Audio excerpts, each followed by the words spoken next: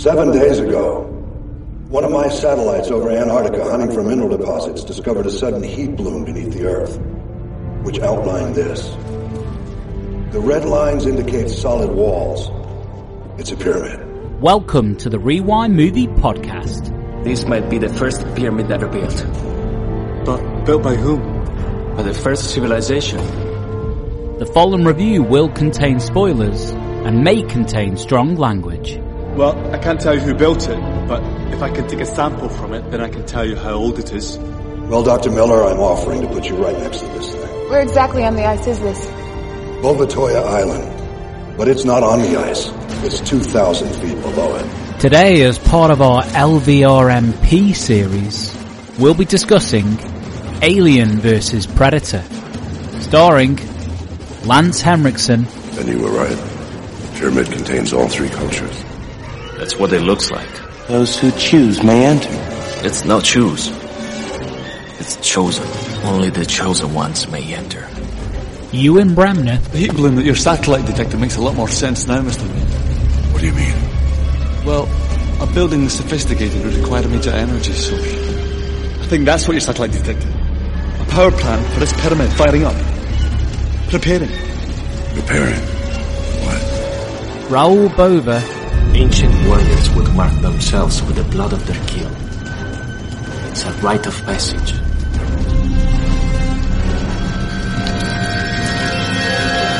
This is starting to make sense. And Shania Lathan. Humanoids, the hunters. They brought those creatures here to hunt. And they use us like cattle. We're hosts for them to breed in. The heat bloom was designed to lure us down here. This whole thing was a trap. Without us, there could be no hunt. Directed by Paul W.S. Anderson. We're in the middle of a war. It's time to pick a side. Hello and welcome to the Rewind Movie Podcast. La Luna del Cacciatore. Hunter's Moon. Awkward, ironic laughter ensues. It's Gally in Glasgow. This is like finding Moses' his DVD collection. It's Devon in London. How do you say scared shitless in Italian? It's Patrick in London. Don't turn your back on me. It's Matt in South Korea. Oh, welcome back, listeners, and welcome back, gang. Now, keen-eared listeners will recognise that this is actually the first time the whole gang are back together since we discussed Jaws, which should tell you to what extent we hold in high regard today's film. Such was the personal sacrifices that we all made to be here today. That's right, isn't it, team? No, I was not on Jaws, so... I was going to say, Devlin didn't do Jaws. Over 2 episodes, he technically was. If you include the drink along, we were all present. But for the Jaws one, we were a threesome. Do we hold it in high esteem, did you say, or what? Did we sacrifice You were to going get for here? the irony that Jaws is amazing and this is shit, and yet we are united. Oh, okay. Thank you very much, Matt. Thank you very much. Yeah, no, apparently I was happy to skip out on one of the undisputed masterpieces of cinema, but I'm back for this, which is a film that exists. This is a film that was made once. Today, we continue our journey through the stars, or more aptly put, into the ice, as we discuss every single Alien and Predator film in their respective series. We call it LVRMP. That's clever, isn't it? Mm. So here we are, team. We have finally arrived at the big mashup, the big fight. So it's Alien versus Predator, also known as AVP, which is very, very silly, I think. Patrick, you have a particular gripe with that as a title, right? It's just fucking stupid. It's the silliest one since Halloween H2O, isn't it? Yeah. It's the AVP : this is what AVP stands for. Fuck off. Just call it Alien versus Predator. It's stupid. Can we think of an actual reason, or is it just because someone thought that sounded... Marketing, I guess? What you could... Cool. It's a long title, I suppose, if you're trying to make a poster, maybe. Yeah, it's hard to fit on a marquee. I haven't actually watched the second one yet, but is it AVPR? The next AVPR, one? they do. But then they also call it Alien versus Predator Requiem in full again. Is there a colon? I can't remember. Colon, possibly. I think there's also a hyphen between. Oh, it's silly. P and R. I don't know, it's really clumsy. I was looking at it the other day, and while I actually quite admire that this film tried to reveal the letters like Alien did for the title card, it's a fucking stupid title. Did you see how quickly he did that too? It's like he felt like obliged to do that, but he just rushed it.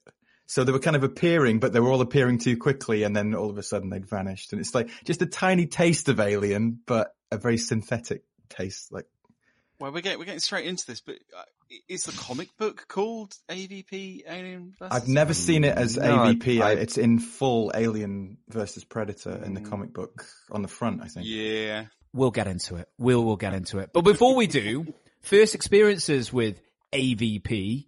I'll start with you, Patrick. Full title, please. Oh, sorry. Colin. Okay, I'll start with you, Patrick.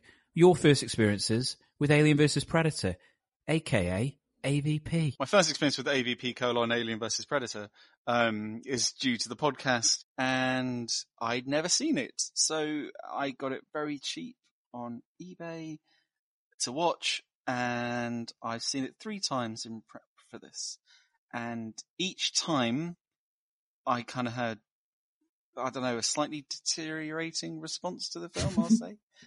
I'm ready for, I've got story time, so I'm ready. I'm ready. Point me in the direction of danger. Point me towards hackneyed danger. What about you, Devlin? God, I don't even remember. I've seen it.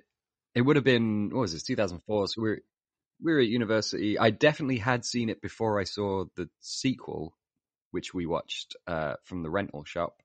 That I have a much clearer memory of. I'm going to assume it was just on TV at some point. I do know that we had a housemate at university who did unironically enjoy this film. So I think possibly he had some form of home media of it, probably DVD. But Phil can't name Brown. and shame on the podcast. Oh, sorry, I've just did. Yeah, Liz, bleep it. It's quite a common name though, Devlin. I don't, there's a lot of Phil Browns. It could be the former Hull City manager, Phil Brown. We don't know. That's true. He's a big fan of this. Yeah, we're big in the Humberside. So yeah, I watched it and I never liked it. That's it. That's my memory of the film. These are very brief. Yeah. How about you, Matt? This one could have been an underwhelming cinema viewing, I think, but I can't say for sure. I've sandwiched already. But more likely a DVD rental in the Love Film Screen Select days even. I think it was called Screen Select back then. And I might own it on DVD, but I think I only have the quadrilogy. I don't think I ever got this one. The first time the concept ever dawned on me was at the end of Predator 2 with the trophy skulls in the cabinet in the Predator's ship, and you can clearly see the xenomorph skull. Or it was in the Alien magazines that I used to get, which had snippets of Alien versus Predator comic books inside.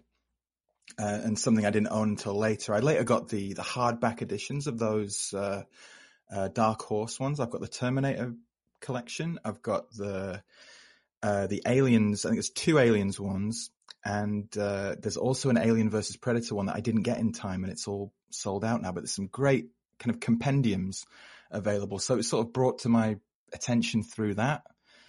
But was never impressed by this one, and I don't remember seeing it more than once. I think I just saw it the once and kind of left it behind and revisited my favorites in the series. Gally? Yeah, I saw this at university in the cinema. You say underwhelming viewing, Matt. I remember vividly calling Devlin immediately after I'd saw it. Oh, no. And for about an hour, a stream of consciousness about everything I'd seen that night. Not to give away too many sandwiches, but I was essentially regurgitating the sick that was in my mouth during the viewing and slipping on it as it was falling out of my mouth. A visual there for you, team. A horrific visual. So yeah, I haven't seen it since. Not even like curious watch. But I do remember why I went to see it in the cinema, and it was just that kind of morbid fascination. So I'm looking forward to kind of getting into this again with you, because one of the things that following the entire Alien and Predator series, the value of it is it kind of shows you which different directions studios take when you're trying to, I'm trying to be diplomatic here, find new and creative ways of utilizing your IP, and bringing it to new audiences, I guess. And this was one of them. And we'll get into whether or not that was a success or not. But before we do, and before I ask Patrick to give us a kind of recount of the plot, listeners, disclaimer warning, before we get into the moving maze that is this film, we may get snarky, okay? But it is all an attempt to understand the film and its intentions. It comes from a pure place. We don't normally spit acid for the sake of it. However, as the tagline for the movie, I mean, I've got to think that the marketing team were just crushing it here.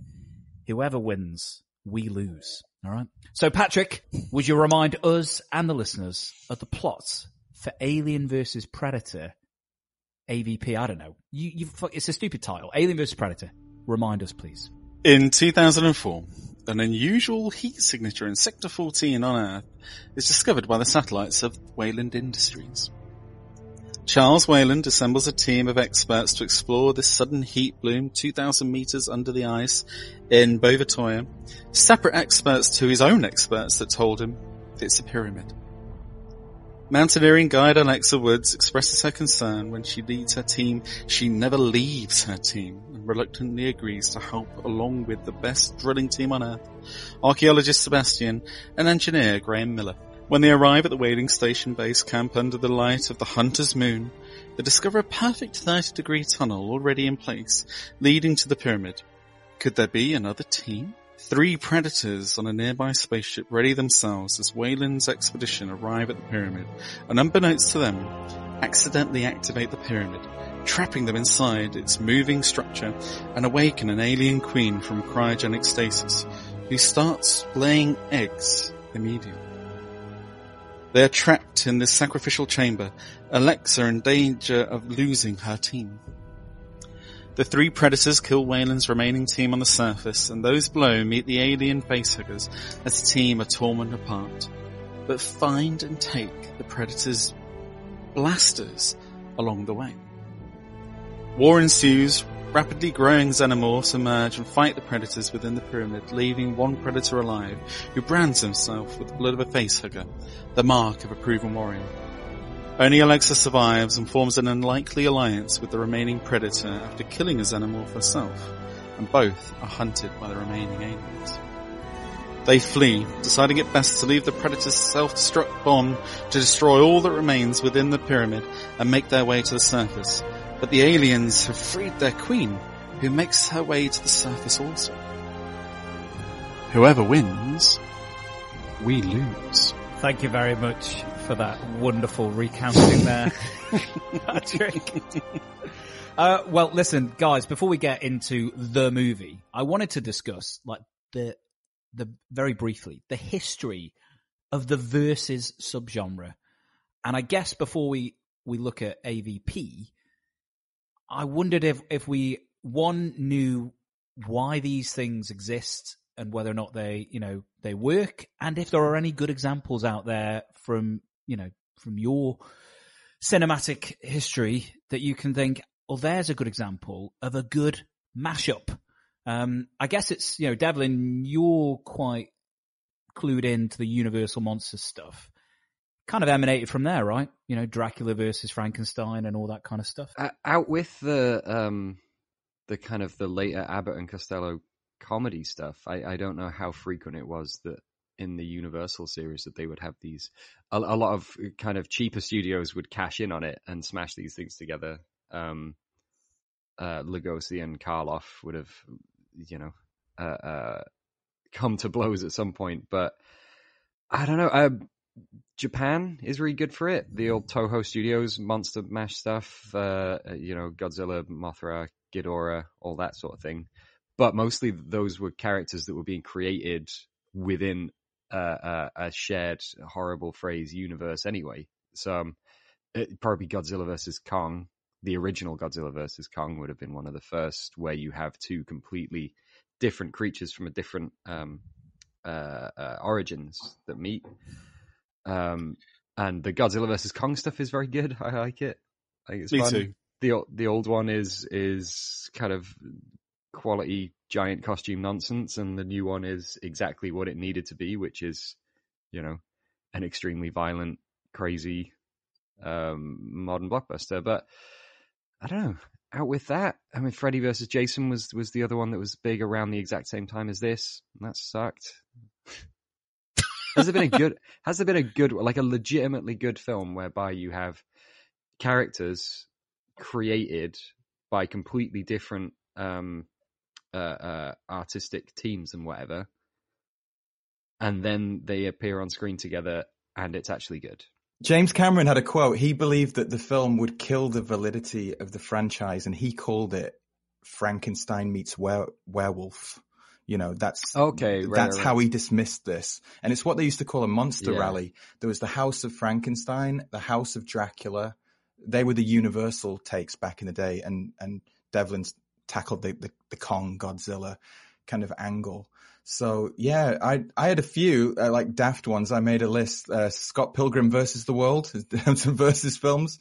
Joe versus the Volcano, The People versus Larry Flint, Kramer versus Kramer, and King Kong versus Godzilla. They might be my top 5. Honorable mention to what about Ford versus Ferrari, otherwise known as Le Mans 66? Billy the Kid versus Dracula was an honorable mention from 1966, which I've never seen, but sounds very stupid. I've seen. I remember watching Dracula versus Frankenstein back in the day. Yeah, that being a fun Universal film that kind of stayed with me a little bit.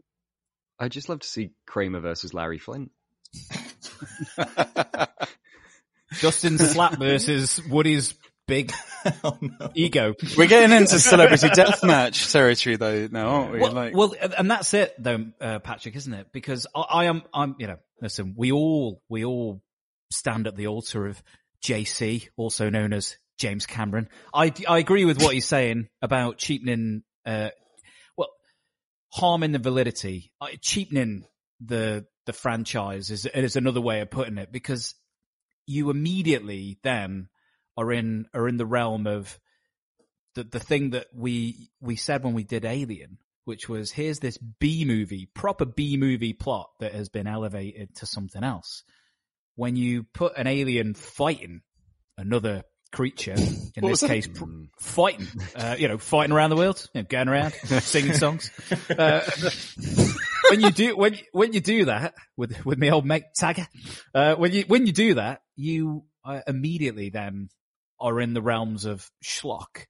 And the Predator, you could argue, Predator 2 is kind of schlocky, and we enjoyed the aspects that were more fun and kind of cartoony in it, but as a sequel to a film that we said was like a staple of 80s action cinema, it's not quite there. But I think they assumed as such that they were like, well, we'll just make this a kind of like almost like a slasher, because we're not going to make it a better action movie.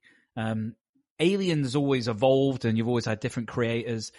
They've always taken it seriously. You could argue Alien Resurrection is the one which is the least serious and is a bit of a French farce, but there are still themes running through it about evolution and creatures and motherhood and all that. You can't do that in a fight movie, or can you? I don't know. We'll get into Paul W. Is that why there's no Sigourney? There's no sign of her. She was quite snobby about it. I heard she didn't like the premise, but her Resurrection was dreadful. Not dreadful, but we've talked about it. And it is. Well, she wanted to have sex with the alien, and she got her wish. Technically, it wasn't like it wasn't intercourse, but she was lying on them, looking happy. Alien erection. Indeed. Yeah, I didn't like that she was on a high horse after that one. I don't think she's got any right to be on any kind of high horse, but she doesn't belong in this film. That's for sure. Oh no! If Ripley's in this, I am I don't know what I'd do. I'd probably attack everyone. Well, this one had been mooted for a long time, right? So in the lineage of the making of, I believe this was floated as an idea as early as back around the Alien 3 era, and this could have been the film that they did instead of Resurrection, from what I heard. And that's why she was very dismissive of the idea. A lot of that making of predates this film. She was attached to what they called Alien 5, which would have been James Cameron with Ridley Scott directing. And that was scrapped, or the plans to align all of those people were scrapped so that they could rush through AVP. So imagine the film that we lost there. Does anyone think that there's anything left to milk from it after Resurrection? Do you think that they would have been able to pull something out of the hat, or is the thing kind of the horse has bolted? To talk positively about the concept of the film, Alien vs. Predator is kind of new. You know, like you said, it's hinted at in Predator 2, and I get why they went there. There was a comic book that was reasonably successful, and on the surface, right, I actually think I remember thinking this when I saw the trailer back then, like, Alien vs. Predator, cool. Like, two coming together. You know, like, we're living the multiverse kind of films now where they want all these possibilities. And that is our multiverse at the time in 2004, Alien and Predator coming together, these two badass things. So I see why the studio were going in this direction. It's just a shame that they wanted to make it too accessible and immature and, I don't know, not adult. All the films have been at 18. Yeah, cool was a word that popped Alien up versus straight away. Predator. And I think that W.S. Anderson is really preying on that, like the idea of the coolness and appealing to the teenage boy audience. I had one more thing on Cameron. He said that I think he is being a bit did you call him cheeky, Gally? Cameron said after viewing Alien vs. Predator, he remarked that it was actually pretty good. And he thinks of the 5 Alien films at the time, he'd rate it third. He actually liked it. He said he liked it a lot. And I think it's because Fincher killed off his characters. And his babies, Yeah. So, but that would mean that he prefers AVP to both Resurrection and Alien 3, which is, how can you say that? How can you really say that with a straight face? This is a man who came out to bat for Terminator Genesis, though. Yeah. I think you're absolutely right, though, Patrick. The concept immediately becomes kind of adolescent, teenage, you know, boys with toys smashing each other, which is not a bad instinct to go with if you're thinking about it. Did it have to, though? I don't think it did. I don't think it had to be this. I think you're right. So I'm going to go straight into like my major notes, and having watched it 3 times, the second time, the first time, you know what, I found the film quite innocuous and just kind of passing, and like, oh, okay, right, fucking whatever, while being slightly bored. And then the second time, I found myself in, I think we discussed this a little bit throughout the Alien franchise anyway, of what would have been better. And it's such a shame that films and filmmakers don't kind of trust a character enough in like a silent cinema mode these days. I found it with Pixar's Dinosaur. I wish it was like a silent film. Anyway, why didn't the film just be Alien versus Predator? We didn't need humans. Imagine an exploration of an Alien versus Predator having, well, we do need humans, I suppose, for the Xenomorphs to you know, be born. But do you see what I'm saying? Like, just the kind of all out that the main characters are. I like that idea too. Like maybe go to one of their planets and do it silently like that. But how could it ever work? Like on a human level, how could there be nothing for anyone to relate to? There'd be without any human characters. We've sort of discussed this in the series so far. If you eliminate that human element, how do you do That's it? I mean, the Predators are kind of personified even within this film with their relationship with Alexa. So you'd go no dialogue at all? Just kind of... Well, you'd have dialogue, wouldn't you? You'd have the Predators talking to each other. They communicate. If you want subtitled, maybe, but... Motherfucker. No, you fucking hell. Do you know what I mean? Like the Predators, they communicate with each other quite successfully. Just before the Predator shoots the alien. What's some cat? Anytime. Anytime. Yeah.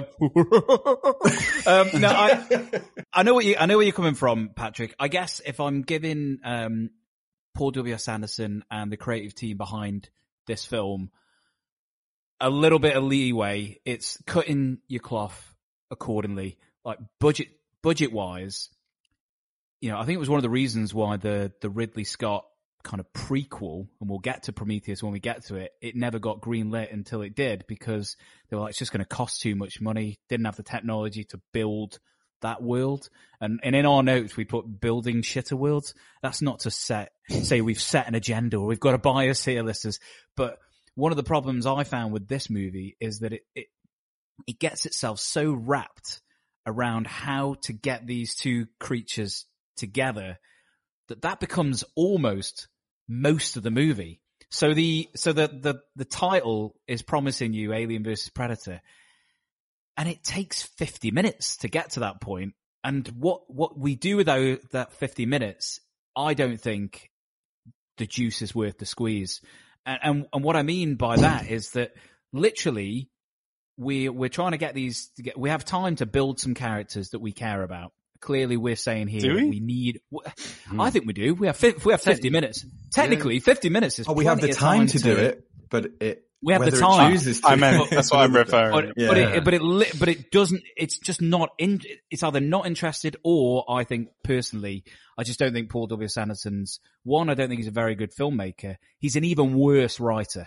Like that, everything's functional in order to get the mechanics of the plot working, and he's forgotten to actually inject some life into these people that we're following.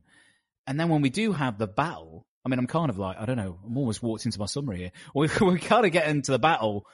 It's all for naught, because who cares? And the worst thing is, and this is, again, I'm being harsh, but I listened to the commentary. So, Patrick, you get a medal for watching the film 3 times. I listened to the commentary, so I think I get a... Yeah, you deserve something. Yeah, you get to brand yourself with blood, like acid blood, maybe, or an OBE or something. You get a sticker like when you go to the dentist. Yeah, thank you. Must have been pleasant. Lollipop would be nice. Yeah. Suck on this. Yeah. In the commentary, this is where I think the biggest problem with the movie and building the world and the lore is that there's such deference from W.S. Anderson to the material, especially the alien world. He mentions in the commentary that he wanted the alien to turn up on screen at the exact time that it did in the original movie. And you're just like, mate, you are not reading the mission statement here. This is a fucking Alien versus Predator film. You're not making Ridley Scott's Alien. It feels like that, doesn't it? He's going through the motions, like you said, without adding the heart of it. It seems like he's read the screenwriting literature. He's looked at the running time of Alien and he's made some kind of a graph. But there's really nothing that furthers it or anywhere near equals any of it, does it? I noted down this idea that when he does the egg, when he does the face hugger, when he does the chest burster, when he does the opening credit that I tried to articulate there, like he's doing it, but he's rushing it. He's sort of, I have to do that, so I'll give you that, and then I have to do that, and I'll give you that. Well, like Gally said, like taking 50 minutes to see the alien, or when you get to the pyramid, he doesn't half blow his beans, doesn't he? He just can't fucking contain it in his pants. He just fucking jizzes all over the screen. He just can't, it's such a rush from then on. And it's so fucking, like, I don't know. He seems to be well aware that we know what these creatures look like by now. And he is using that as a reason to have absolutely no drama in their reveal whatsoever, which I think is a surprising choice to make, which is just, when a thing turns up on screen, it just turns up on screen. When a predator's there, they're just standing around watching special hologram TV. Do you remember in one of Cameron's rules that you have to kind of start from scratch? You can't just assume that everyone has seen the previous films. You have to at least kind of hark back to something. I feel like he knows that we've seen them all, and he knows that we think they're all better than his. Even that, I don't think he's trying to go over it. I think he's using what came before to fuel it. But there's nothing in this film that makes you able to kind of watch it from scratch. Yeah. The Predator reveal was especially just so, like you said, functional. The ship design is just it could have been from any Canadian late night Channel 5 sci-fi from the early 2000s. The interior of the Predator ship is offensive to me. It offended me. It was just awful. I didn't want to see that. It looked nothing like Predator 2. At least Predator 2 was weird. Yeah. It's supposed to be kind of weird and old-fashioned and all bones and shit. Smoke and red light. I like all that. Devlin, within the world that he creates, he is trying to tell us that these things began our civilization. Aztecian, Cambodian, and I can't remember Egyptian. Triumvirate. Yeah. Why is their ship look like an LED screen? Why isn't their ship the thing that they have? So it's those. I mean, again, you could get into like all sorts of nitpicks, but it starts to really like add up when you go, well, hold on. What about this? What about this? What about this? And all of a sudden you go, you know what? You've lost control of this from the concept. Like you're just a bit like this episode. You're all over the show. I wish I'd listened to your Event Horizon episode in prep for this, and I forgot to. I'm really sorry. But did you find him style over substance in that film? Yes, but there was a consistent through line, I felt, and then it gets very silly at the end, but it kind of earns it. I wonder as well, and this is not to, well, it is slightly to ding the cast of this movie, but I wonder what he's got Jason Isaacs, he's got Lawrence Fishburne, he's got Ham Neill, aka Sam Neill, he's got Jolie Richardson, he's got Kathleen Quinlan, he's got really good character actors. I wonder if they brought a lot of the stuff that means that movie, because we were very complimentary, I think, of Event Horizon. It felt like an illusion. It felt like in people's memories that film was better than it actually was. And when we went back and took it apart, although it is still his best film, it's not what people who have this in their imagination. There's also a lost cut of it, and that, you know, it's like Waterworld or any of these other things we've discussed with these lost cuts. Like, could it have been better? But the fact is, the theatrical version of Event Horizon is not all what it's cracked up to be. Anyway, let's bring it back to Alien vs Predator. So we're starting from shaky foundations. The other inconsistencies is, I said cutting your cloth accordingly. So I understand why you think to yourself, okay, well, we can't go to an alien planet because it's going to be way too expensive. So let's find the most isolated, some might say, alien part of planet Earth, which is Antarctica. You know, somewhere that there isn't a McDonald's, there isn't a Greg's. So you can kind of say, okay, well, if these creatures, and he's obviously trying to as well not interrupt the actual lore of either series. So you want to hint at it, but you don't want to be like, this is canon.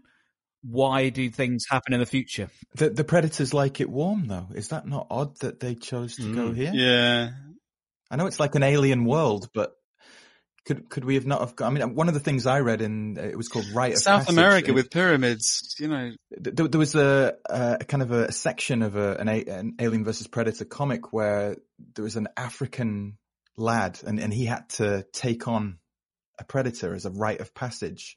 And that was kind of an interesting thing, because the landscapes of you know, the deserts were kind of alien, and it suited the predator lore, as you said, a lot more than this.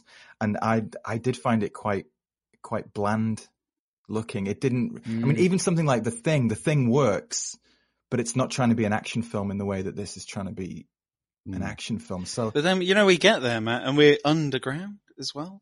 Yeah. So the kind of terrain doesn't really. Once you're in the temple or pyramid, it doesn't matter where you are, does it? Yeah.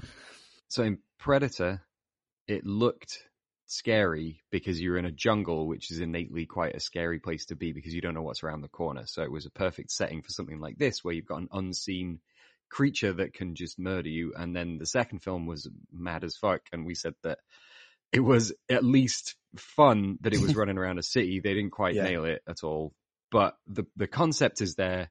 There's plenty of places for this thing to hide. You can make Antarctica be an inhospitable environment. It's just that nobody ever looks cold. It bothered me too, Devlin. It bothered me immensely. She's wearing, at the end, a top and some trousers. Supposed survivalist. Supposed ice legend.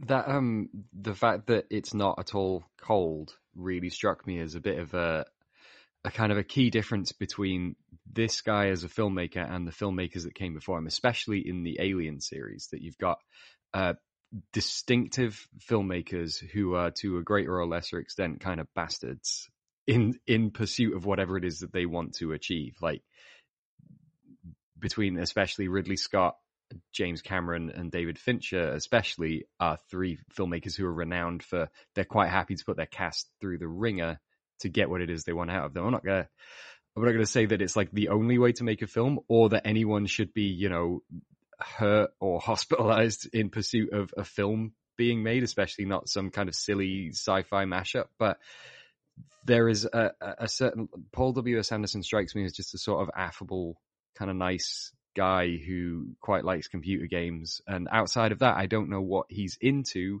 what he's trying to get out of this. Like, I don't know what his thesis is. And because of that, he clearly doesn't have any very, very, very strong feelings about getting it out on screen. It's not something he had to do. It's a functional job. And because of that, you're not going to pull a full William Friedkin and turn the fucking AC up in the studio to the point, or Cameron on Titanic as well. And an example of that is like, when Fincher and Sigourney Weaver probably worked together to mess up her eye and do like, she's not presented as a screen beauty. She's presented as a character. Here, it feels like she's doing like a modeling casting or something, and the primary kind of thing is to make your lead actress look pretty rather than be functional as part of a film where you don't want icicles hanging off her face or anything like that. It's just kind of, it feels like he wouldn't go there. It feels quite clinical, and it does feel like a computer game or something like that rather than an actual movie where the world has been built, like those first two directors and Fincher too, to a degree. It's one of the things that I noticed, Matt, is, some of the lines of dialogue in this are utterly dreadful. Completely functional, lots of exposition, but even their interactions feel kind of fake and synthetic and unreal, like the way that people don't speak to each other. It's, well, I need to get across something super quick. And we've talked and we've praised shorthand in the past. But when everything is shorthand, it felt like box ticking. Like when one character talks to another, it's like we have to have something between these two, or that other moment won't mean anything. It doesn't matter what it is; just put them together for a minute or two. Particularly with Ewan Bremner and her in the helicopter and all that stuff. Also, going back to what you said about the cold, it doesn't help that she's talking about how if you're in that water you'd be dead in less than 2 minutes. So they're actually telling us how cold it is, but they're not showing us, which is another problem. I'm Graham Miller. I'm a chemical engineer. Alexa Woods, environmental technician and guide. Do you work for Wayland? Oh no.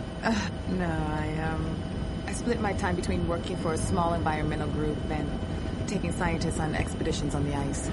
Lex, you and your friend buckle up. We're gonna hit some turbulence. Thanks, Jack. Is he a friend of yours? Of my dad's. My father trained most of the pilots down here. Just past the PSR. Oh, damn! I wish you got a picture. Of what? The PSR. I wish he'd called it out before we passed it. The PSR is the point of safe return. It means we've used up half our fuel, so we can't turn back. Right, but if something went wrong, we could land, presumably. We could ditch. Yeah, ditch. But the temperature of the water would kill us in 3 minutes.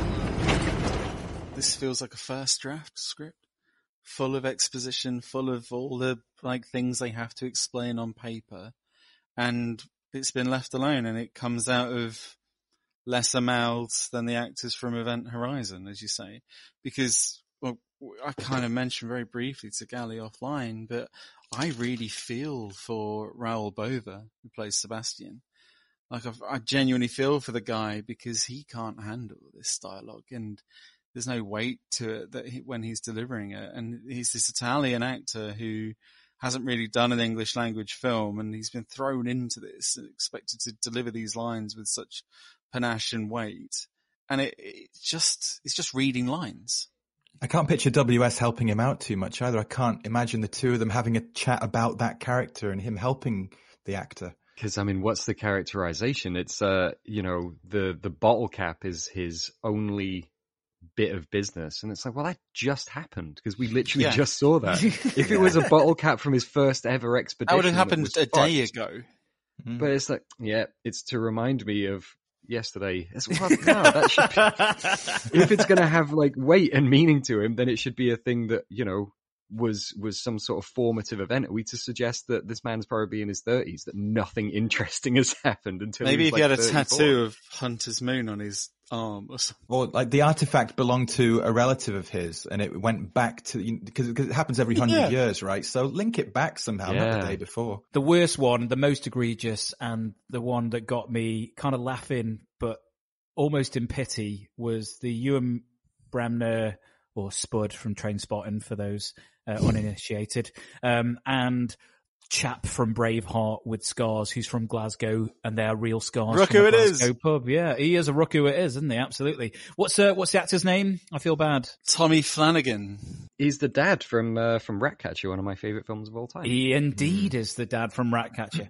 So we know, and we mentioned it in our Pull in Focus episode, a really good, strong screen presence. Just everything about their interaction and also the costuming is just wrong. So he's the tough alpha guy, and they've given him frosting. Now, I know that that's 2004, so yes, people did have highlights in the hair, but does the tough alpha guy have that? I'm not sure.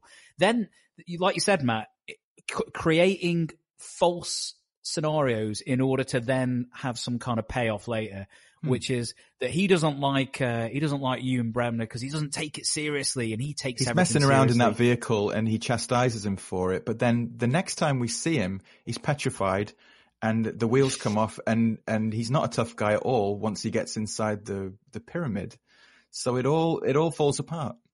And what's the one thing that we know about Spud from Trainspotting? He's got kids. I mean, it's actually to the point of it's almost Naked Gun levels of stupid, because that's something you would do in another teen movie or a scary movie, like, the dad meat joke in Hot Shots. That is it, isn't it? Like, I've got kids. Like, Anderson's using it unironically, which then makes you go like, holy shit. Does he even know? Like, the only films he's seen are Alien and Predator films.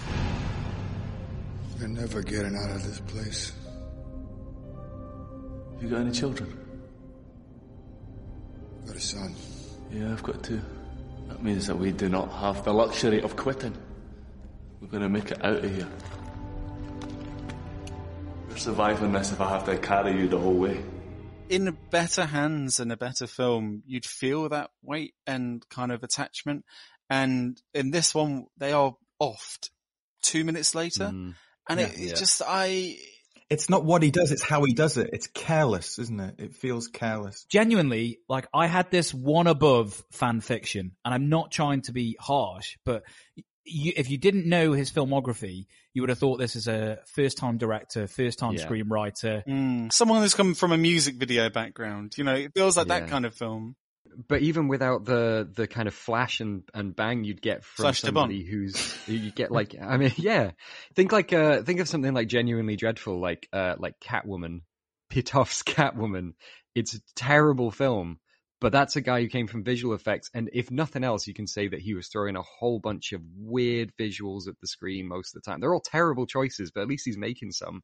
I don't feel like Paul W.S. Anderson has an aesthetic at all. Some of it does come from doing it for the first time, like the flying facehugger, for example. You've never seen anything like that in the previous films. Maybe edging towards it in Resurrection, but here it's a slow motion, full shot, flying facehugger. And once you see it, you think, I don't want to see it like that.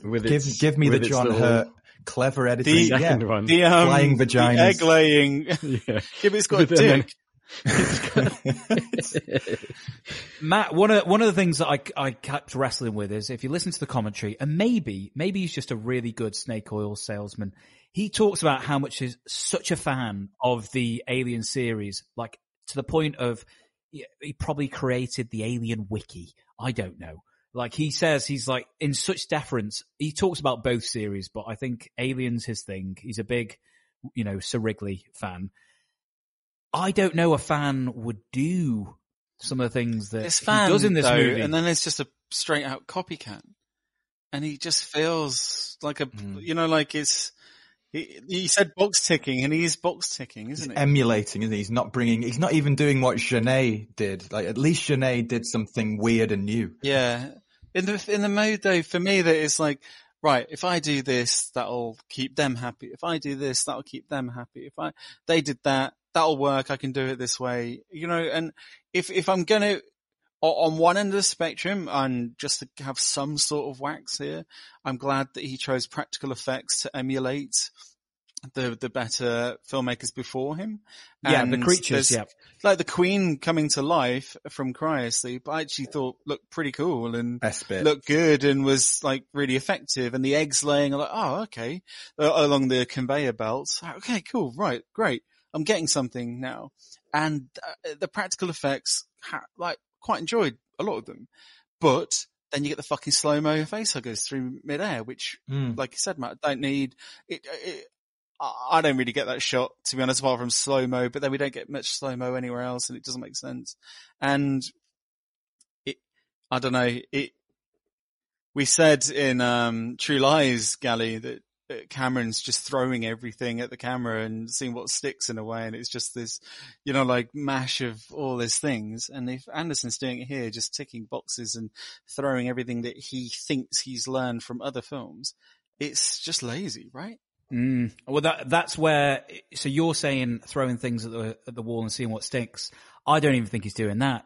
I think this is cheap imitation and emulation, but it's harming the things that he says he's a huge fan of. I look at that gestation period, and again, this isn't me as like a super fan of the series going, you've ruined my childhood here. It takes 24 hours. We've seen it. We've established. No, okay, we can speed that up.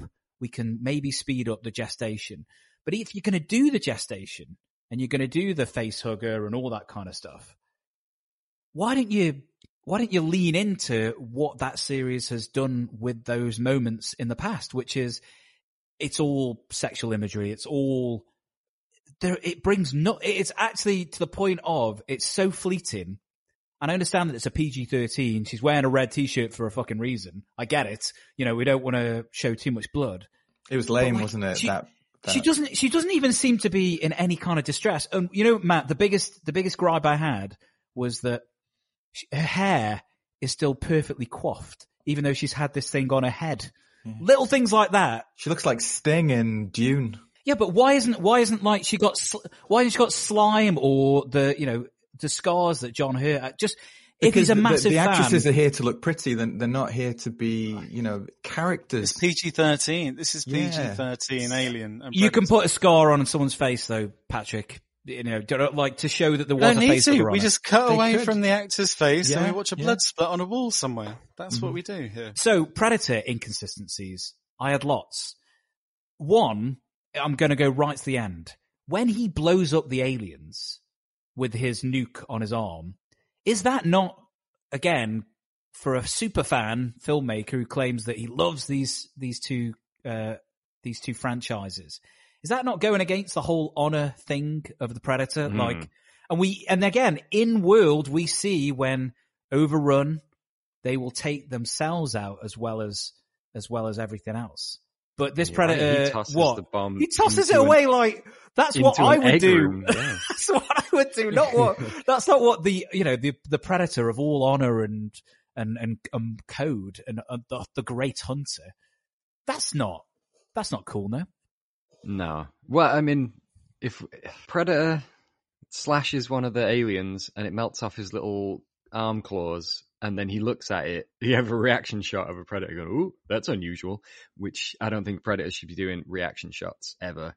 But they designed these creatures, and this is part of their, they literally created these things, or at least they harnessed them, so they would know everything about them. They would not be surprised that it would melt his little claws.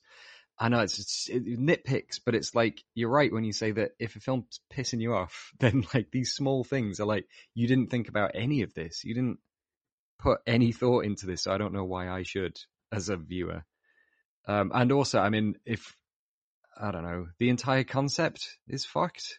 Like, oh, you're on about civilization stuff? Just all of it. Like, I'm not saying it's the worst idea in the world. I think it's absolutely fine. Again, it's like, theoretically, it's not a terrible idea. I just think that if you apply any logical thought to it for more than 15 seconds, the whole thing falls apart as to why it was, was it Cambodian, Mayan, and Egyptian cultures were all contained in one culture, but then I don't understand why there would be a pyramid in Antarctica. There was a strange thing that happened when I was watching the making of. There's a big 3-hour making of we'll put in the playlist, and it's on. You watched all 3 hours? I did, yeah. But I only watched the film. I watched the film twice, but this was over quite a few months, so I had time to refresh. That top trumps my OBE, Sir Matt Ridley. Yeah. Well, when he's talking, like you called him a snake oil salesman, and it's kind of is like that when he's showing you the concept art of the pyramid and the aliens running up. It's like, wow, that is cool. Again, Patrick's word, cool. And then once it translates to the screen, it was a bit like Resurrection. I kind of described that as something that would have been better perhaps as a graphic novel. And this one, perhaps the imagery is strong. You don't have to solve Patrick's idea of having just the aliens and predators having chats and dialogue, and it doesn't matter if it's image based. It works on paper. And this is another one that works on paper, but as soon as it's translated, it fails. But if you listen to him talk about how he's going to do it, it's very convincing. And I can't blame them for giving him the money, and I can't blame them for trusting him. This has got Giler and Hill and all those guys behind it. They must have been convinced enough to let him have a go. Matt, I did see the conceptual art with the temple and the Predator stood on the top, and a bit like when we talked in Predator 2 about the Predator standing on top of a skyscraper. That is a strong image. He has the same shot in this. Yeah. It's the same angle shot, with identical. The ship above him. He delivered it exactly the way he pitched it. Yeah. Rain, everything. Yep. But when you do it visually, I just thought, Predator looks a bit clumsy as he's kind of throwing that little spear around his body. Kind of looks a bit slow and cumbersome. Especially before a million aliens attack him. Yeah. But again, where the fuck did they all come from? Yeah, it just felt like, okay, conceptually, I get it. And he set up that the Predator's bomb would just wipe out the aliens, but then at the end, it blew up the pyramid. Yeah. What sort of fucking bomb is this? In the flashback where you've got Sebastian, one of the least Italian names for an Italian, you've got him able to, of course, he can immediately read this thing. He can read this like a book. Him and his mate, this is like 3 ancient cultures mashed together, and he is literally just reading it off as if it's just a cue card. But it's all this flashback of like what happened. So you blew it up. It's like it was the end of the long count, and they blew the whole thing up, and that's why this entire civilization wiped off the face of the earth, except for this completely perfectly preserved pyramid under the ice in Antarctica. It just doesn't get past the sniff test, does it? The other one for me that started to waft a bit of bullshit was the alien escape, which is directly lifted from Alien Resurrection, with the aliens attacking her and then melting her chains. By the way, I've been really negative, so I am going to say, Patrick, you're absolutely right. Best bit of imagery, best part of the movie is seeing the Alien Queen kind of lifted in this almost Hellraiser-like kind of torture chamber. But the way that the Alien Queen escapes, it's as if that's the first time that she's ever considered that this might be a way of getting out. They've been doing this for thousands of years, and but she's been thinking about it for thousands of years of sleep. Yeah, she's like Stallone in Demolition Man, like, you're still dreaming in that big chunk of ice. Hunka chunka. By the way, have I told you that the Predators in the credits have names? This made me laugh. Yeah. When I found out. Our main one, listeners, is called Scar because he scarred himself. Oh, that's why. Behave, man. The one that I can't work out is Celtic, and I don't know which one he was. I don't know if he was bone mask one or one with silver shades, but he was called Celtic. And then the other one was called Chopper because Predator. Because he's got a big dick. and a handlebar mustache under that mask. It was played by Eric Banner. You just couldn't see. They're very clunky, aren't they? The big chunky boys. Sorry. These predators. They don't have any of that kind of Kevin Peter Hall gracefulness. They're big fat lads. They all look like Scott Steiner. Yeah, you're the big wrestling fan, and I assumed this was like, because doesn't the Predator suplex? Big Papa Pump. Doesn't it suplex the alien at one point? Or Yeah, did I make that up? He gives him the Cesaro swing, or the Claudio swing, or whatever they call it, where he just grabs him by the legs and just starts whipping him around. Yeah, he does. Yeah. There are moments like when the Predators take their masks off. You know, when he undoes his little tubes. That there are moments there again that feel like, oh, I have to do that. So I'm going to do that. And he does it in a hurried way, but it's not evocative of anything. It's like, and then when he does take the mask off, it's the worst Predator animatronic face we've seen so far in the series, I think. Even like the camouflage element of the Predator just seemed hurried and cheapened and like ineffective and bollocks. The tooling up sequence as well was, you know, on the ship where you've got the, almost like the Evil Dead 2 groovy, you know, all this shit. So fast. I had a theory, Devlin, that Anderson was embarrassed with his own movie at some points because he knew how laughable the imagery was. I have two moments. When the three, Scar, Celtic and Chopper. When big chops, big banner chops. When they run into the pyramid, immediately they go to, they cloak themselves because I think it's a bit Only Fools and Horses, isn't it? When they're running towards the camera. Yes, it is. Yeah, and then the second moment is when Lex has been anointed as worthy to be, Scar's companion. It's just out of focus when they run away. And I have a theory that they shot it in focus and they went, oh God, that looks unintentionally ridiculous. Yeah. Rack the focus, make it out. Why is it out of focus? It's not stylist, and he doesn't do it any other time. He just goes. You know what? It recalls that shot from, Alien Ardon, Alien Resurrection, where they have the underwater sequence, which is quite good, and there's an alien that takes one of the characters and it goes off out of focus into the darkness. Really effective, really, that's how you use that shot. That was kind of effective and obscure and, you know, like, for portraying going into the darkness and into the obscurity, which is scary. Yeah. That is just a fucking cutting room floor shot. Doesn't make sense. There's a few as well. I know, I don't know if you caught this one, Matt. I know that this is a particular bugbear of yours and mine as well. During one of the fight sequences, there is one single shot which has, step frame slow-mo, which means they didn't know what they were doing. They didn't know how to pace this fight scene. So you have the Predator turning around and it's old style step frame slow-mo. And then the next shot is ramped slow-mo, which means they hadn't paced this out. They didn't know how to do this fight. Yeah, I mean, it's a post-production. The digital camera shakes during the fight as well were jerking my chain. But is that him jerking his own chain in the editing room and like, oh, this will be cool? I think it's a rescue job in the editing room. Yes. The attempt to be cool lasted until he saw the first assembly cut of what he had, and then it turned into, let's try and rescue this and get it as close to a film as we possibly can. Let's make this Sci-Fi Channel competent. I want audiences to at least be able to get through this, and then this means that's why it felt like a video game. It was, it's the pertinent information that you need in order for you as a first-person player to get onto the next piece of information. So it's like, what have we found here? It's another clue. Let's sit and read it, and then we'll read it, and it's perfectly legible, and then we'll move on with this new piece of information. There's that horrible staging moment when the Scar, the last remaining Predator, is scarring his helmet, and Sebastian and Alexa are at like a viewing platform peep show window. A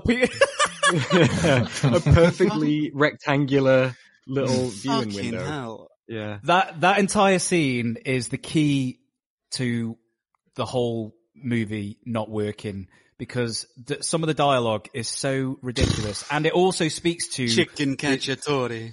the porting of ideas from previous films, and now the porting of a character. So for whatever reason, Sebastian then starts saying, "It all starts to make sense now." No, he asks her, "Is it starting to make sense?" And if that's Anderson asking the audience, fuck off, Paul. No, it's not. Patrick, it gets worse. Then we jump to her conclusion. The enemy of my enemy is my friend. Yes, and then she starts to say things like what Ripley would say after 3 movies, which is, we can't let this thing get to the surface. Yeah. And then the funniest line of the movie for me, 100%, and I feel bad for her having to say it, is when we have to consider the possibility that we might not get out of here. Which I just thought, again, imagine being on set and I would just be like, oh my God. When that door opens, we're dead. Not if we set things right. What do you mean? This pyramid is like a prison. We took the guards' guns, and now the prisoners are running free. To restore order, the guards need their guns. When that door opens, we're gonna give that thing his gun back. Are you crazy? During a big game hunt, the animal's been hunted. Don't arm the hunters. They're not hunting us. We're in the middle of a war. It's time to pick a side. We are on our side.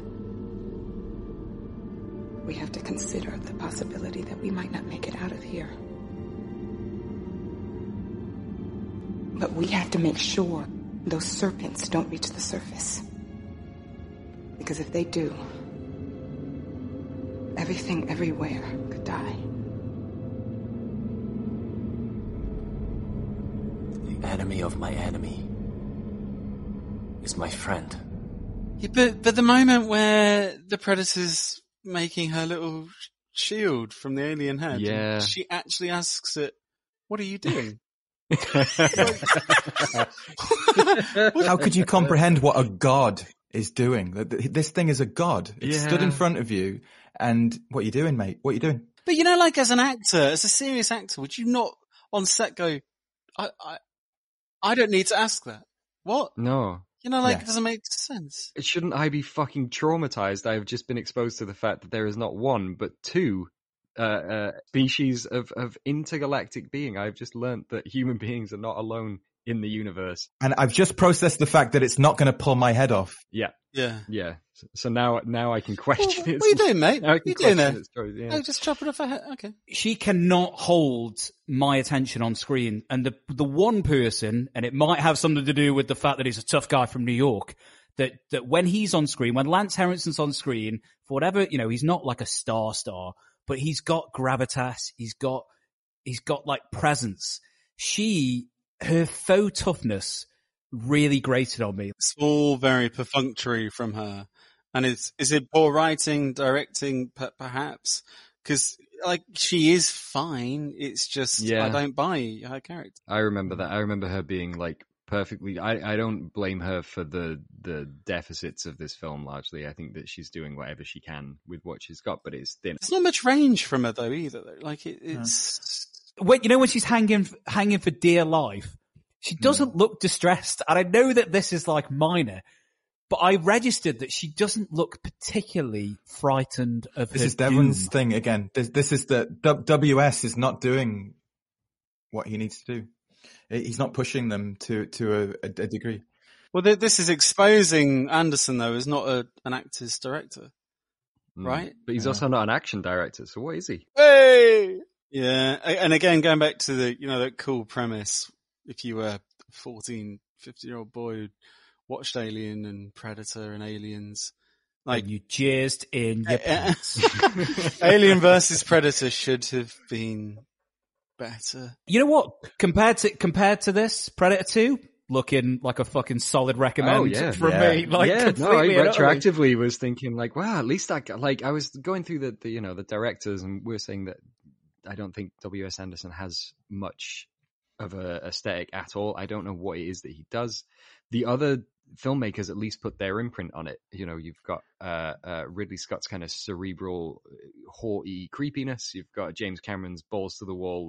He seems to have a preternatural ability to know what an audience will react to. He can play us like an orchestra. David Fincher is a miserable bastard, so that comes across. Which works. And Jeunet loves like a weird slimy carnival, so that also comes across. Like it's There's more character development in Danny Glover's trousers than anything else. Yeah, hey! Stephen Hopkins is the least of the directors that we've had so far, but at least he looks like he's having fun, and he knows that it's like this is going to be grim, violent, and like a proper like Saturday night get some cans in kind of film.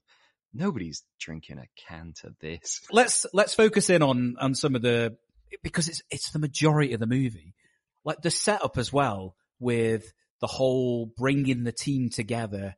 I mean, Matt, you messaged me offline and I did chuckle that Lance Henriksen's introduction is metallic boots hitting grid. And then he's got a Madonna microphone and he's like, hi, I'm Lance Henriksen. They've got the things all set up. They've got the PowerPoint all set up. And what a dick movie comes in behind them. Everyone has to turn around. And I love the way that he refers to his experts who are not present on the dig. Who's the blonde girl with the gun? She has one line to try and be cool about the condom, is it? And, just... No, that didn't work. It kind of reminded me of the blonde girl in The Matrix, who also doesn't have much to go on. But when she does that, not like this, it actually lands. It's like, you can do it. That whole thing is done much better in Prometheus, I thought. It's the exact same scene with another Weyland. And it's done much better in that, because it doesn't look like a PowerPoint. It looks like the technology is finally there. And like you said, how often do you see it in a film, the ragtag misfits all pulled together? We need to know who these people are beyond the last 24 hours, which is all we've seen. And there's just nothing to guide us. But like you were saying, Gally, you've got time. You've got 50 minutes. You could have done something with them, and they just spun their wheels. The screen real estate was not disproportionately laid out. I don't mind I want to keep the fight back until, you don't want to blow it in the first 15 minutes. Yeah, you want to keep it for around the hour mark. And then the last third goes hectic and haywire. But the amount of time is not the problem. It's that they did nothing with it. Nothing. They didn't establish that I was thinking 30 Days of Night is the only other film that I could think of that's a genre film set in an extremely cold environment, like of a similar era. The Thing? The Thing is obviously similar era, a similar time though, in the 2000s. Yeah. And I quite like that film. I remember it being pretty good. Yeah, it's better than this, and it looks cold. I'll add another one, Devlin. Stallone's Whodunit Detox. Oh, no one remembers that one. Literally never heard of that film, Kelly. Deep cut. Strong recommend from me for a terrible Stallone. It was when he was in his kind of doldrums period, and he's like, might need to do another Rambo or a Rocky. Wow. No one's watching Detox. Detox. He snuck that one by us, didn't he?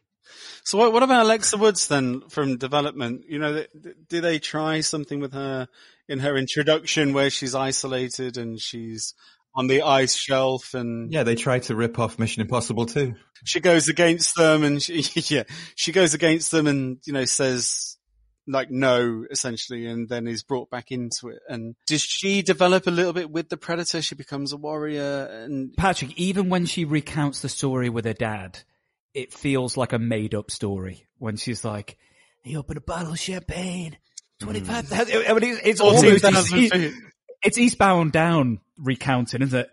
My plums. You nailed this one when we were chatting about this earlier when you said end of the first act, refusing the call. This is, I've read the book. I know that at this point she has to say no to the adventure before she says yes to the adventure. But... But she's in, she's out, she's in again. It's not a terrible idea. This, like that they get taken down there on the hubristic last expedition of a dying billionaire. It's not a terrible idea. But they do it again in Prometheus, which is strange. Didn't come out really on screen. You wonder how much of that they stole, because if there was an Alien 5 in the running, whatever Fincher whatever Cameron and Ridley Scott were going to do, maybe some of that found its way into AVP, and that's why it bears a resemblance to elements. Do you think Cameron allowed that? He doesn't own it. It was his own script.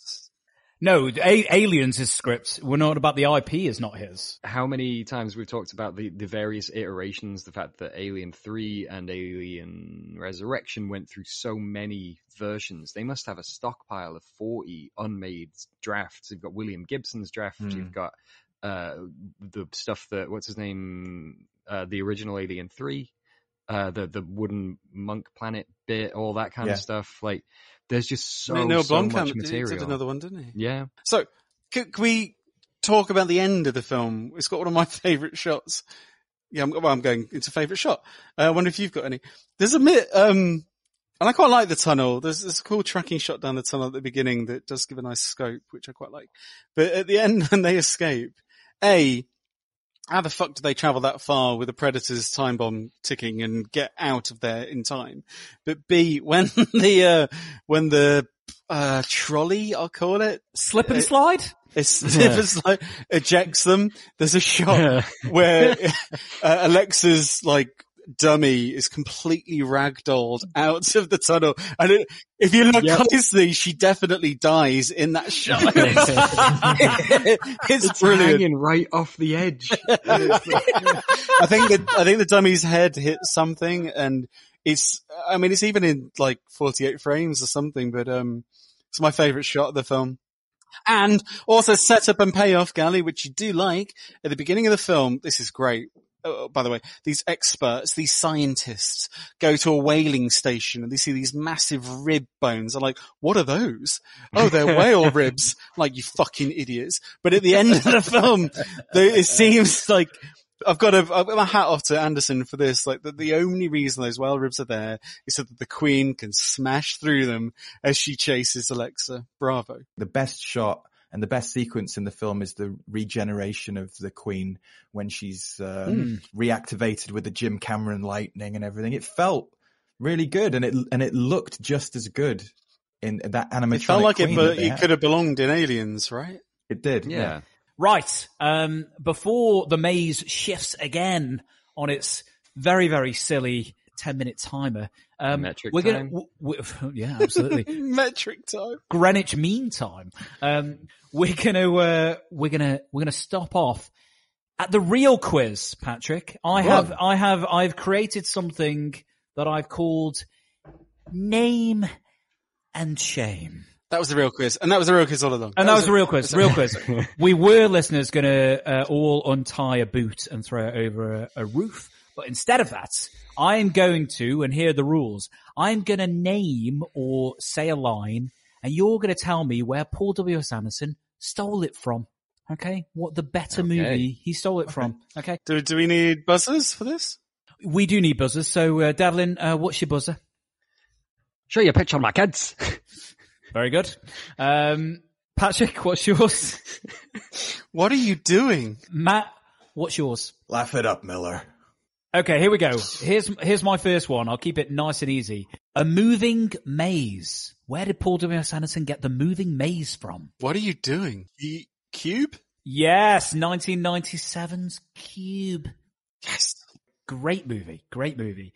Number 2.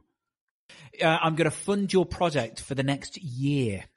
It's Jurassic Park. Very, very, very good. Okay, number 3. I got the best drilling team here in the world. What are you doing? I'll show you a picture of my kids. I'll give it to Devlin because he hasn't answered yet. He didn't win that. I know. Get on with it. It's Michael Bay's Armageddon. Oh, very good. Very, very, very good. Technological civilization. So civilizations with new tech. Where did he nick that from? This is great for radio. 3 men staring into space trying to think of the answer. Okay. I'll elaborate a little bit more. A merging of old and new with gods. Oh, what are you doing? Stargate. Absolutely. Yeah. You know that Paul W.S. Anderson watched Stargate. He did. Some pyramids in it too. There are loads more, listeners, but that's just a little fun game to highlight thievery. He's seen films.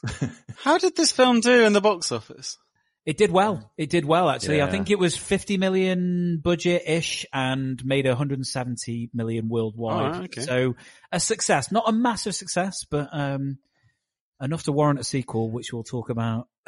And what about its success in Critics' Corner, Matt? Unfortunately, our favourite two critics were both dead or retired, I think, at this point. So it was up to Peter Sobczynski at RogerEbert.com. Said, although presumably made as a way of doing a modern-day version of somewhat dubious monster mashups, the idea of bringing together the greatest metaphorical movie monsters of their respective time periods, the Alien, representing fears of sexual revolution, and the Predator symbolizing the might makes right military mindset of the following decade in a battle for supremacy, is one that is not entirely unpromising. It may have actually been something in the hands of a smart and gifted filmmaker, unfortunately Anderson, who would find his true calling as the driving behind-the-scenes force of the Resident Evil series was not that director.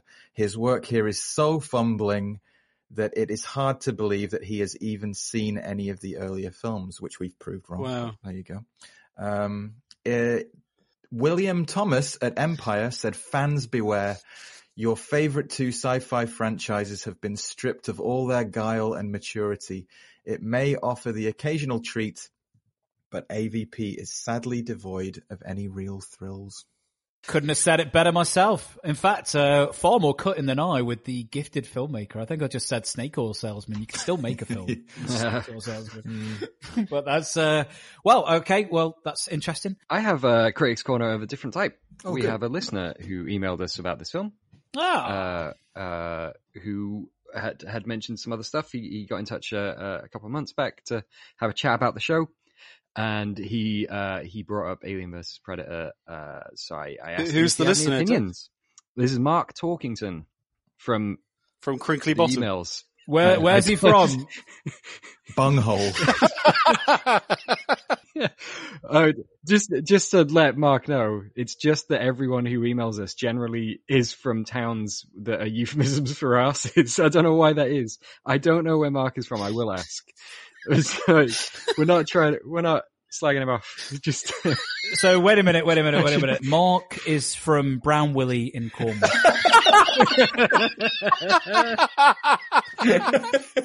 Fuck off.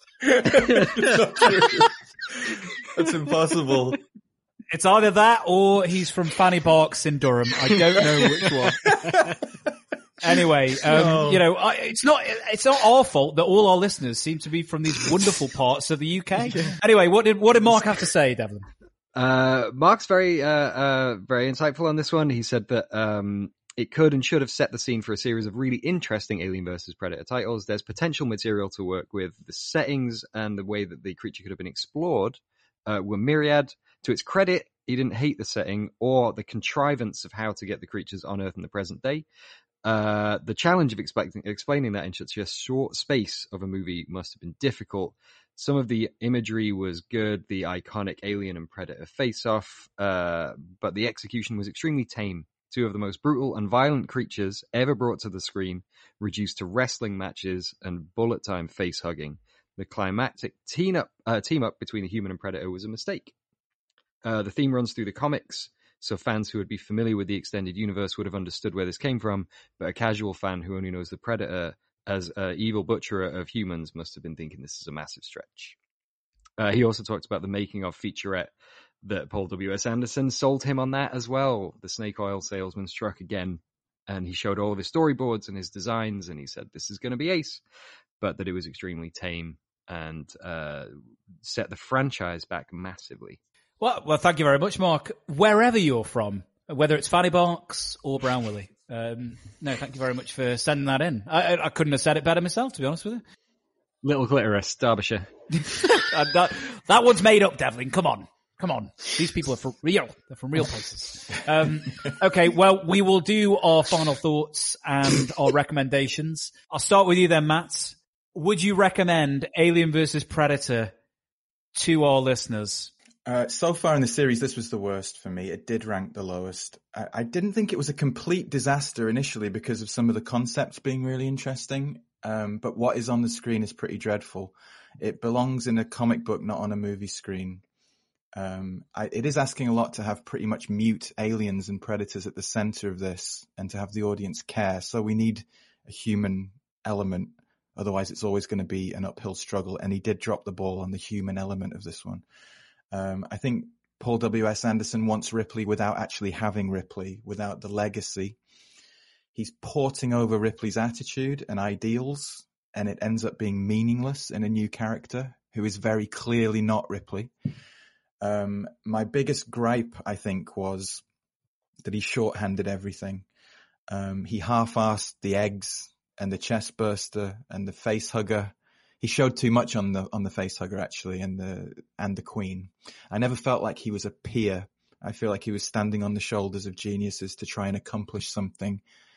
And there's that famous quote from our favorite rock and roll scientist. You stood on the shoulders of geniuses to accomplish something as fast as you could.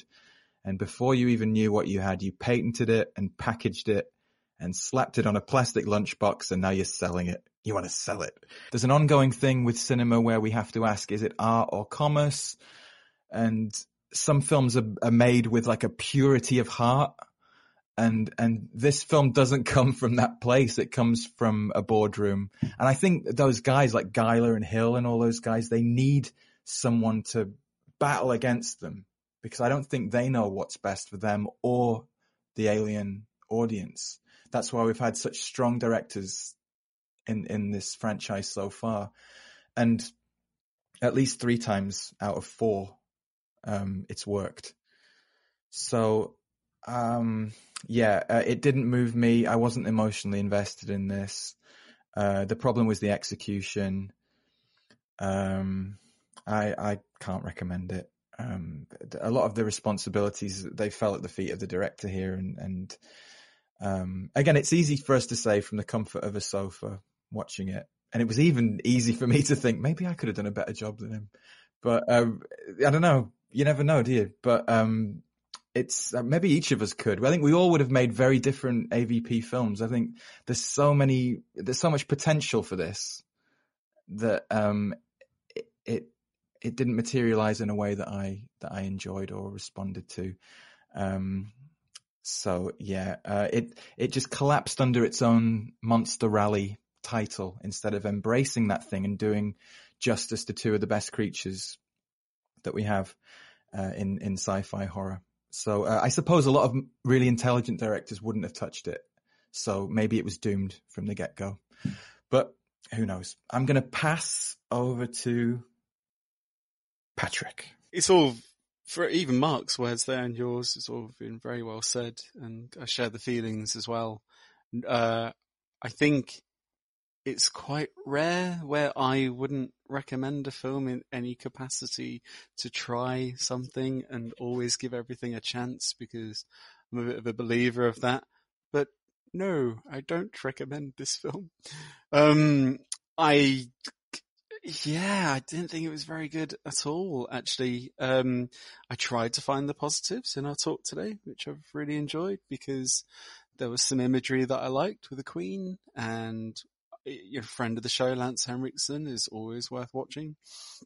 But this just made me kind of sad that it was so shit, because if I was to transform myself back all those years ago to teenage me, maybe before uni, Alien vs. Predator would have been quite an exciting title and promised something different. And we didn't really get different.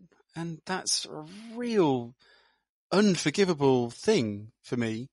It's I felt like someone just cheated on their exam and put it out there and just fucking didn't give a shit and wiped his hands with it and walked away. And it's not, he's not like, Predator wouldn't accept Anderson. There's no honor in how he's tackled his filmmaking here. And it's, it's, I don't know, I try and find excuses. There's 13 producers, but 20th Century Fox, what were they thinking? What was it? Some sort of response to the dimension horror films of the late 90s and making it for the adolescent teens of the times and try and make it entertaining and accessible and easy.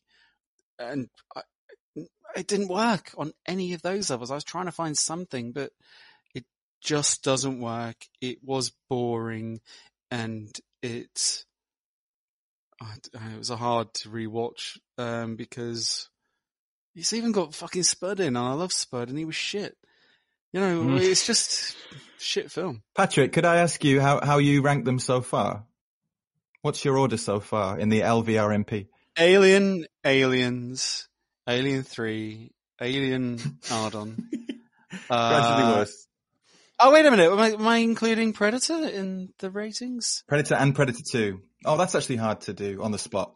That's quite hard. Yeah. But actually, I would be Alien, Aliens, Predator, Alien 3, Predator 2, Alien Ardon, and then, I don't know, like 10 feet of shit, and then this film? Well, we'll see. We've got more films to review, so hold your ranking for right now. Sorry, I feel like I've been quite rude there, but there you go. What about Devlin? Are you as forlorn as I am? Yeah, it took me like 7 hours to watch this film. Seriously, it took me 7 hours. I was watching it, and I just kept pausing it and going off to do anything else. I really had to force myself into watching it. And parceled out like that, you get to see just how kind of perfunctory the nature of every individual sequence is, because there was just nothing keeping me watching this film. It was so featureless and bland. And like I say, I don't think he has particularly any sort of taste. I think he's just so functional. And it comes down to the score as well. There are little moments that's trying to ape better scores from other films. It doesn't work. I don't remember any music cues whatsoever.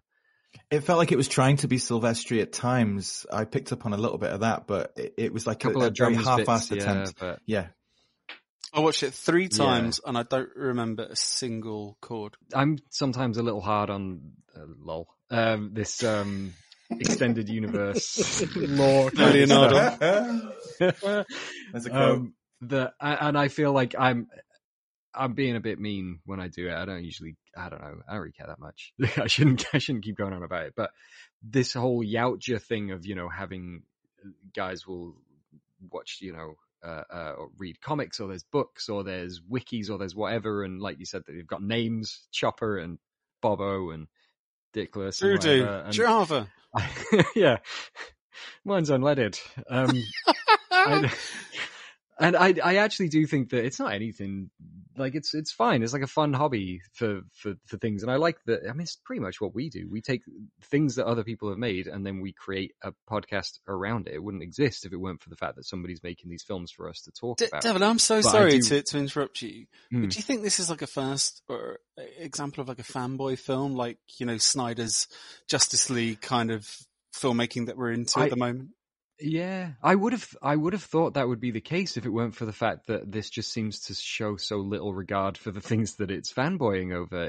If it were more like that Predator versus Batman YouTube video that some effects guy made for a laugh in an alleyway looks better than this film. Yep. It's got more creative editing and camera choices, and this is just so flat. But this extended universe stuff, I feel like they did take this through line of, a human becoming, gaining the respect of a predator. I don't mind it as a concept. I think it would have been absolutely fine. I just think that they fucked it. It just, nothing came across. And I think that's basically the entire film. At this point, Predator's always been a kind of a more fun B-level premise. Alien started off as something else, but by the time you get here, by the time Gené's had his hands on it, you can kind of do what you want. The sheen has come off, and the fact that they chose to do something that was so little fun that's the unforgivable thing. You can just go ahead. At this point, if you want to be disrespectful but fun, you can do that here with, but instead it's disrespectful and dull. and it's far and away the worst film that we've done in the series. It may be my least favorite film we've ever watched for this show. I think it has the least to recommend it. Because at least Lawnmower Man 2, Beyond Cyberspace is kind of mad. Insane. It's madcap, isn't it? This is so... it's so fucking dull, and it's you eloquently put it.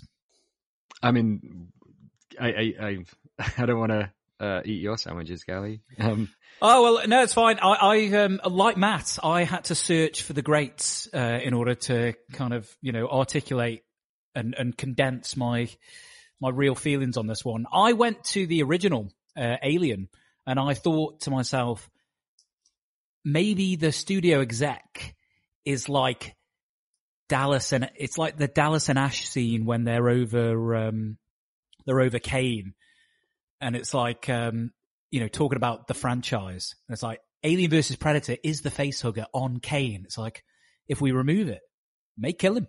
And Dallas says, as the exec, just get it off him. I'll take responsibility. Then they cut the finger and the acid starts to bleed through, and Dallas says, that shit's about to eat through the whole hull. And that, ladies and gentlemen, is my rough way of metaphorically saying what this film is. It could have bled through the whole series and gone through the hull and destroyed it all. Those people that like it, I'm not knocking you for liking it, but its greatest sin, Devlin, and you're absolutely right, is that it is no fun. So when I see, cause I went on a YouTube channel, I'll not give cause I'm not being nice here. And it had like a Alien vs. Predator explained. And under the comments, there were loads of people kind of saying, yeah, like I know it's not great, but it's loads of fun. I saw no fun in this. No, me neither. I would rather it have been, I watched Godzilla vs. King Kong on your recommendation, Kings of Monsters, Devlin. And yes, that movie is incredibly stupid, but you can't say it's not fun. It's wall to wall what you expect from that type of movie. This movie does not go anywhere near the schlocky premise. And that's the greatest sin. Is Requiem more fun? Well, we will have to wait and see, won't you, Patrick? I've not seen it since 2006, 2007. It's finally the Aliens on Earth film that we wanted, because even though this one is on Earth, it may as well be on another planet because of the visuals. But yeah, you finally get aliens and predators in a town together, Patrick. So if that turns you on, okay. That's the kind of that's the way you get your kicks. Yeah. Yeah. I thought it did for me too. Yeah. So yes, not recommend from me. However, if people are just sadistic in their mindset and think, you know what, after hearing these guys talk, God, I wouldn't fancy renting Alien vs. Predator and watching that tonight. So guys, where can our listeners find it? Disney Plus. Disney Plus has the back catalogue, the Alien and Predator films. Otherwise, you have, if you're subscribing to that, otherwise you will have to pay to rent or to view it that way. I wouldn't recommend you buy it on DVD though. Apparently, according to findanyfilm.com, the Blu-ray costs £24.99, you maniacs. Just for one film, or is that two? Alien vs. Predator Blu-ray single film. Oh, wow. Jesus. Are the DVD extras good though, Matt? Like the 3-hour documentary? The 3-hour thing is actually more interesting than the film, as we've talked about. Sometimes the stories behind the films can be more interesting than the films themselves. I didn't listen to the commentary. Props to Gally for doing that. But I wouldn't. OBE. Maybe if you can get Gally OBE. If you can get like a very cheap eBay DVD, maybe not the Blu-ray. If you can get the unrated one with some extras on it, it might be worth picking it up. But I don't know why. I mean, maybe just to reference as an example of like how not to do it. Let's move on to something of quality, of value, something of commerce that people should engage with. So, Devlin, would you mind telling our listeners about our merch? RewindMovieCast.com is the website. We keep all of our blogs and essays and various other shenanigans and delights over there. It's very possible there will not be an essay to accompany this this episode because we're all just too annoyed. But you will also find all the links for previous episodes, and if you head over to the shop tab, you'll go to devlindoesdrawing.tmill.com. That's the web store for all of your Rewind Movie Podcast merchandise, various other bits and pieces that I have put together over the years, and also plenty of fantastic work from our very own scariest artist, Matt Ridley. We forgot to mention during True Lies, our last episode, that there is an Arnold Schwarzenegger bingo trope tote. The idea is that we've taken the tropes from Arnold's entire filmography and condensed it into 24 spaces. And you can watch any of the films in his back catalogue and play along or drink along and have some fun with that. Absolutely. And the other thing you get, listeners, when you order one of Arnold's totes, is we'll send you a card saying you're our favourite customer. How's about that? Listeners, if you enjoy what we do, I mean, obviously if you're a massive fan of Alien vs Predator, thanks for your time. I know you're never going to listen to us again. But if you are a big fan of what we do, then please like, subscribe, share, spread the gospel, team. Okay? Please share your thoughts on the show, and please do email in. The only thing that will happen that you will need to be aware of is that I will attribute your location as somewhere that is rude within the UK.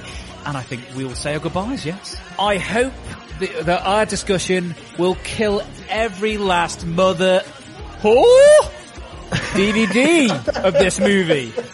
Nobody ever say it. By the way, how embarrassing is that? Like, if you're gonna do it, just do it. Why would you be like, oh, you're one ugly son of a... Like, why would you not say it? Anyway, it's Gally in Glasgow, signing out. You tell me, you're the pyramid expert. It's Devlin in London. I don't have any other quotes. This film sucked. It's Patrick in London. Laugh it up, Miller. Laugh it up. It's Matt in South Korea. Thanks for listening, everyone, and we'll catch you next time on the Rewind Movie Podcast.